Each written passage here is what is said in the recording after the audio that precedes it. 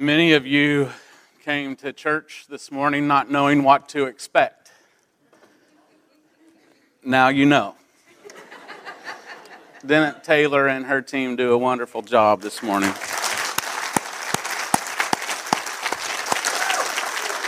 We're so excited. Taylor's already been on our team in our children's ministry, but we're just excited about having her be in a position where God has gifted her and where she is passionate about.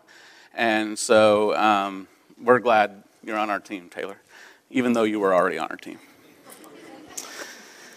This is week 3 of our series entitled One Another. One another is a phrase we see throughout the New Testament. It's a phrase that teaches us as Christians how we are to treat each other. Now remember, one another is defined as someone in the group doing something to or for the other members of the group. And it's reciprocal, meaning I do it for you, you do it back to me, all together in our group. Back and forth, give and take. So when we talk about loving one another, I love you, you love me back. We've talked about serving one another already, and we've talked about forgiving one another. Today we're talking about accepting one another. And our verse to kick us off today is found in Romans chapter 15, verse 7. Accept one another then, just as Christ accepted you, in order to bring praise to God. So there you see it.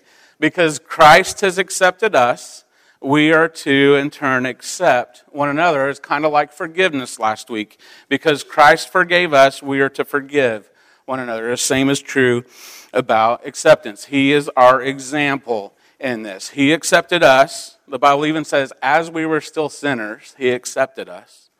And so we are to, in turn, accept one another. Well, we have difficulties accepting one another because one of two reasons. One, they are different than we are. Or two, they are not who we would like them to be. And so that's our struggle.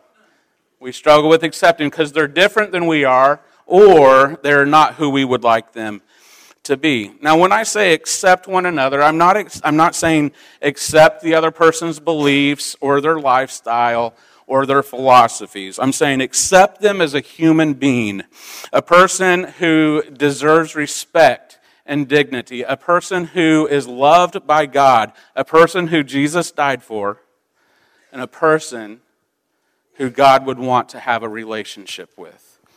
So that's what I'm talking about when I say accept one another. Now, this is where we are at odds with culture.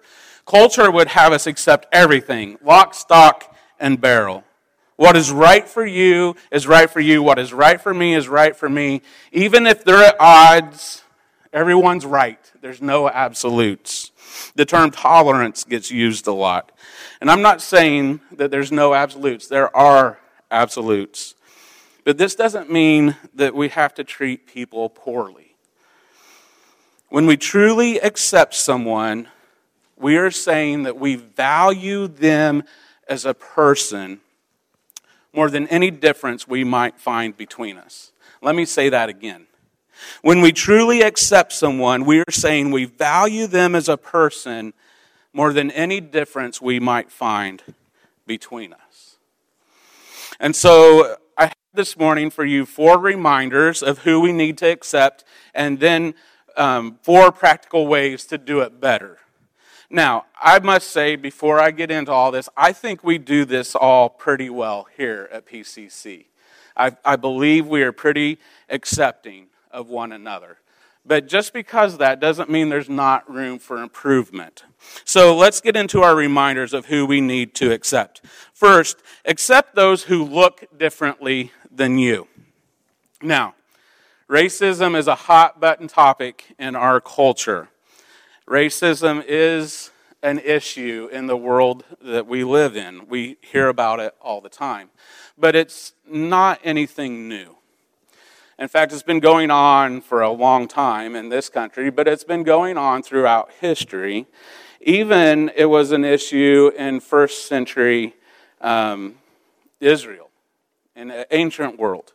The first century Jew had an issue with racism. Now, there's the Jew and Gentile issue that we read about in Scripture. When God did accept the Gentiles in to be included in his people, the Jewish converts, even the apostles, had to struggle with some of that because it was not what they were used to. But we also see in Scripture how the Jews had issues with the Samaritans. In fact, they hated one another. They were really at odds with one another. So much so that when a Jew was traveling north in Israel, they would have to go through Samaria. And so instead of going from point A to point B with a straight line, they would go east, cross the Jordan River, then go north, and then cross back over and go west to avoid Samaria because they did not want to encounter those people. They hated them. And so they could have saved a lot of time and energy by just going from point A to point B, but they weren't willing to do that. And in fact, we see that Jesus was willing to do that. We see that in John chapter 4 when he encounters the woman at the well. She was a Samaritan. So it's been an issue for a long time, but we still hear about it today. Now, hopefully, you have never experienced that here at PCC. Now, just a little bit of my background. I have to admit that I grew up and lived in an all-white community most of my life. It's just the way it was. I grew up in the Midwest. It was a farming town, and there was not any diversity at all in the community I grew up in. In fact, I only could remember one person of color in my school, and he was only there for about a year or two. My daughter, when we moved to Central Illinois, the same thing, an all-white community. My daughter had a similar experience as I. Her first year in kindergarten, she had a black person in her class. And I'll never forget the day she came home from school to tell me that she had a black person in her class. And I thought, where's this going? You know, it was interesting because this didn't happen on the first day of school. It didn't happen during the first week of school. It didn't happen during the first month of school. It didn't happen until February when they were learning about Black History Month. And she's like, wait a second, something's different. And she came home to tell me there was a black person in her class. And we were able to talk about that. And of course, she went on her happy way, and it didn't make a difference in her world. Now, I tell you all that because that's how I grew up. That changed drastically when we moved to Florida. Our experience changed. We moved into an apartment building where we were one of two white families that lived in the whole complex. It was a culture shock for us. We weren't afraid of it. We embraced it. We knew that God had put us there. And we grew to love it. And at this point in our life, my family, we are more comfortable now being part of a melting pot than not. So much so that we talk about it when we go visit family up north. We're more comfortable here. We took a survey of this church a few years ago. It included the demographics. And we discovered we had, at that time, 29 different nationalities represented in this church. It's amazing. This is a little glimpse of what we'll see in heaven. There will be even more people of color in heaven. I think there will be some surprised people to get up there and find that it's not just white Americans up there. In fact, white Americans will be the minority in heaven. Revelation 7:9 says this, "After this I saw a vast crowd, too great to count, from every nation and tribe and people and language, standing in front of the throne before the Lamb. They were clothed in white robes and held palm branches in their hands." We get a little taste of heaven every time we come to church here at PCC, and I love it. As a church, I do think we do this well, accepting those who look differently. Of course, it's easy for me to say, a leader in the church. But if we didn't do it well, I think we would be able to tell just by looking around. it's interesting. I follow some church leaders and some like church growth and church planting things online, and I read articles, and there's a huge push right now to plant and build multi-ethnic churches. It's a big deal. The church is actually trying to get better at this. And whenever I see an article or a discussion about creating or building a multi-ethnic church, I thank God I'm part of one. I find myself thanking God for this church for a lot of reasons, but that is a big one. I love it. Now, just because we might do this well, it doesn't mean there isn't any room for improvement. And the only way to know this is by talking about it. Now, we don't talk about racism much here at PCC. We aren't going to make an issue of it if it's not here. That would be silly of us. But also know we're not afraid to talk about it. We're not afraid to have conversations about it. In fact, we welcome them. Now, this point about accepting those who look differently than you isn't all about skin color. What about tattoos and piercings? I have a tattoo. I feel pretty accepted here. What about the homeless person coming in off the street who hasn't showered for 2 weeks and is all unkept? What about someone with a major handicap or birth defect? Accept those who look differently than you. That's the first reminder. The second one is this: accept those who think differently than you. We live in a day and age where everyone has an opinion and everyone is right. We can't have a disagreement without someone getting hurt or offended. In fact, disagreeing with someone means that you hate them and you can't be their friend. This is the world we live in, and we see it play out in every aspect of our lives. People have different thoughts and ideas, though, even in this very room. Not everyone in this group, in our group, thinks the same way. There are differences. There are differences in the way people interpret the Bible. There are differences in some beliefs we find in the Bible. Now, there are core doctrines that we all would take a stand on, and I think since we are all part of the same group, that we do take a stand together on certain core doctrines. But there are some things in the Bible I think we would find people believe different things about. There may even be people in our group who are skeptics and who are working out what they actually believe about God and the Bible. There are differences in this room on how to raise children. There are differences in political views. Whoa, what? Yes, there are both Democrats and Republicans in our group. Now, I might blow your minds here. To all you Republicans out there will be Democrats in heaven. And all you Democrats out there will be Republicans in heaven. Accept one another. By accepting them, you're not accepting their belief system. You can separate the two. Now, our culture would say you can't, but you can. It's okay to accept those who think differently than you.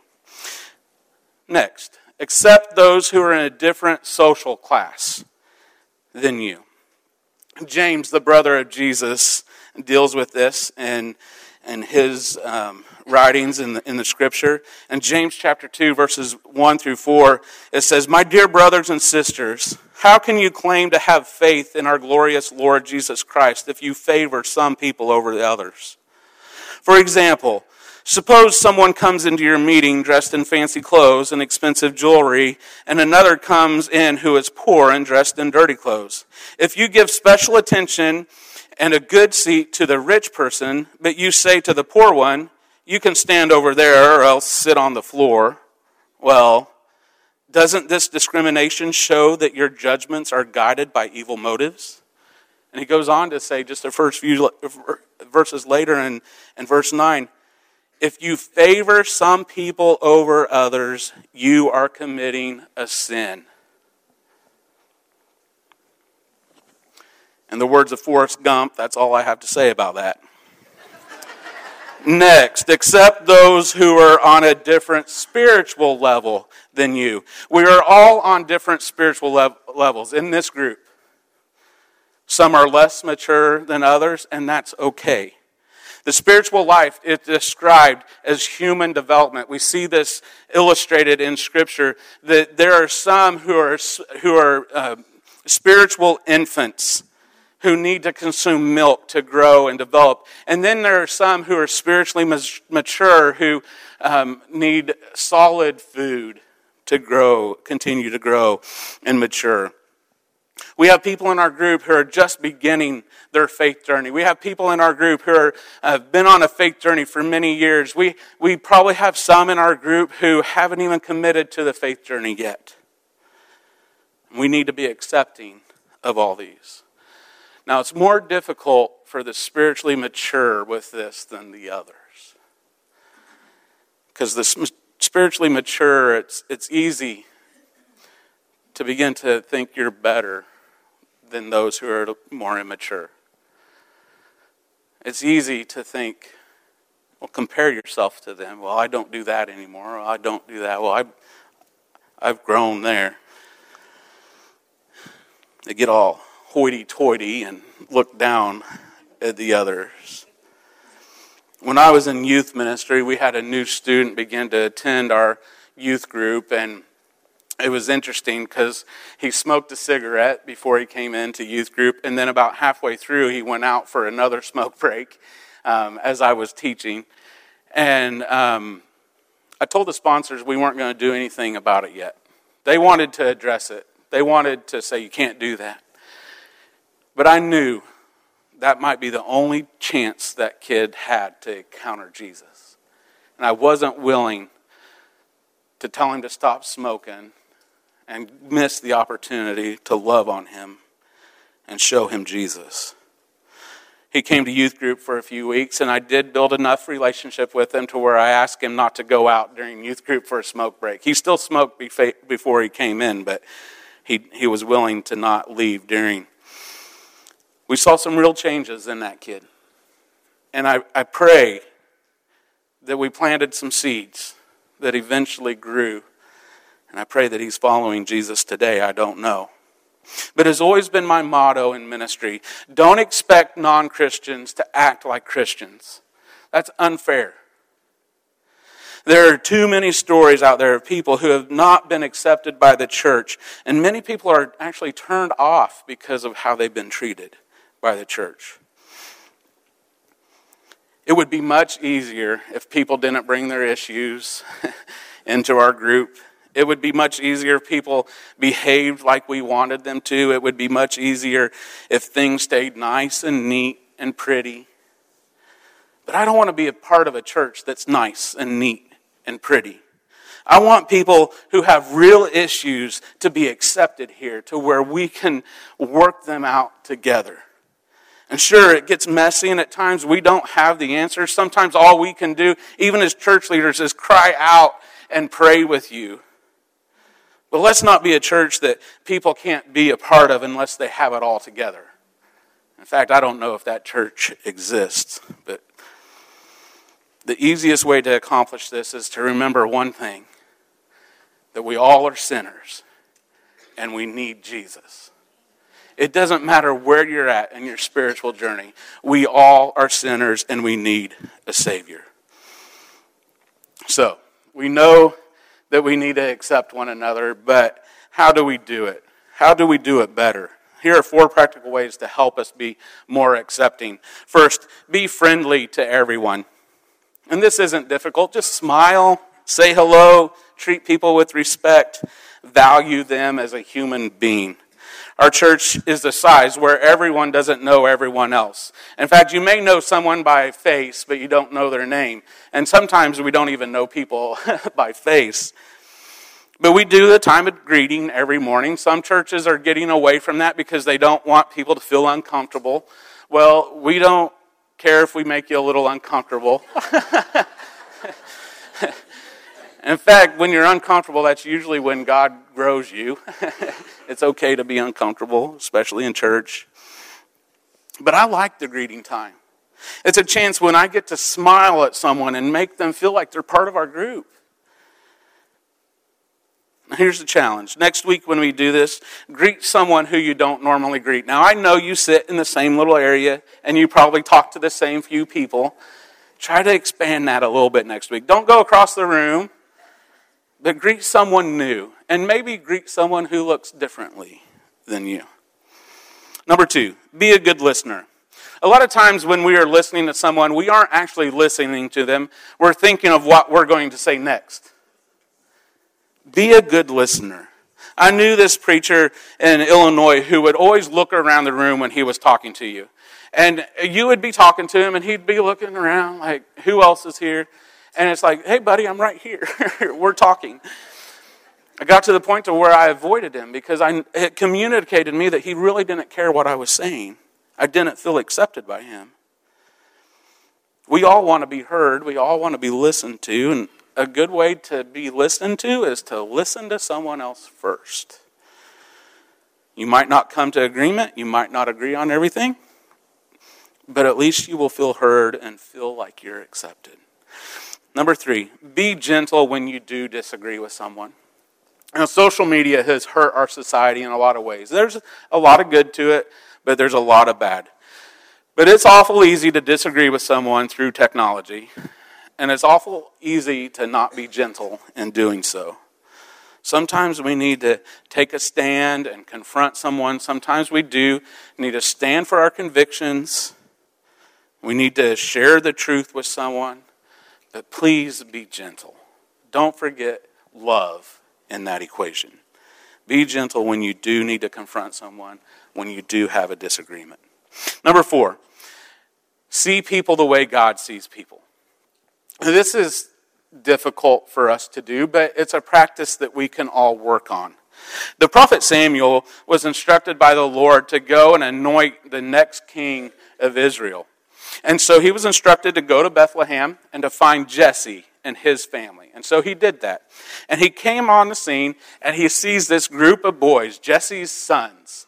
And he sees one that's really tall and really strong and good looking. He's like, oh, that's the next king. And he goes to him and the Lord says, nope, that's not him. And so he finds the next best looking guy. And then the next strongest guy. And he's like, oh, this must be the next king of Israel. And the Lord says, nope. And he goes through all the sons. And they get to David, who wasn't even there at the time. He was out tending the sheep. And the Lord says, that's the next king. Through this whole process, after Samuel goes to the first son, this is what the Lord says to him in 1 Samuel 16:7. The Lord said to Samuel, don't judge by his appearance or height, for I have rejected him. The Lord doesn't see the way you see them.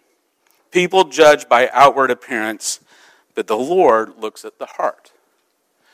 Now, we can't really look at people's hearts. But we can try to begin to look at them differently than just their appearance. We need to look at them differently. We need to try and see them how God sees them. We need to look past the differences. This will definitely help you be able to accept others a little better. Accept one another. Jesus did this better than anybody. He accepted others. Whether it be the religious leader coming to him to talk about religious things or a sinner in need of forgiveness. Jesus accepted people. He accepted tax collectors. He accepted prostitutes. He accepted those who were cast out by society. He accepted you. He accepted me. The Bible says, while we were still sinners, he died for us. Accept one another then, just as Christ accepted you. Please stand.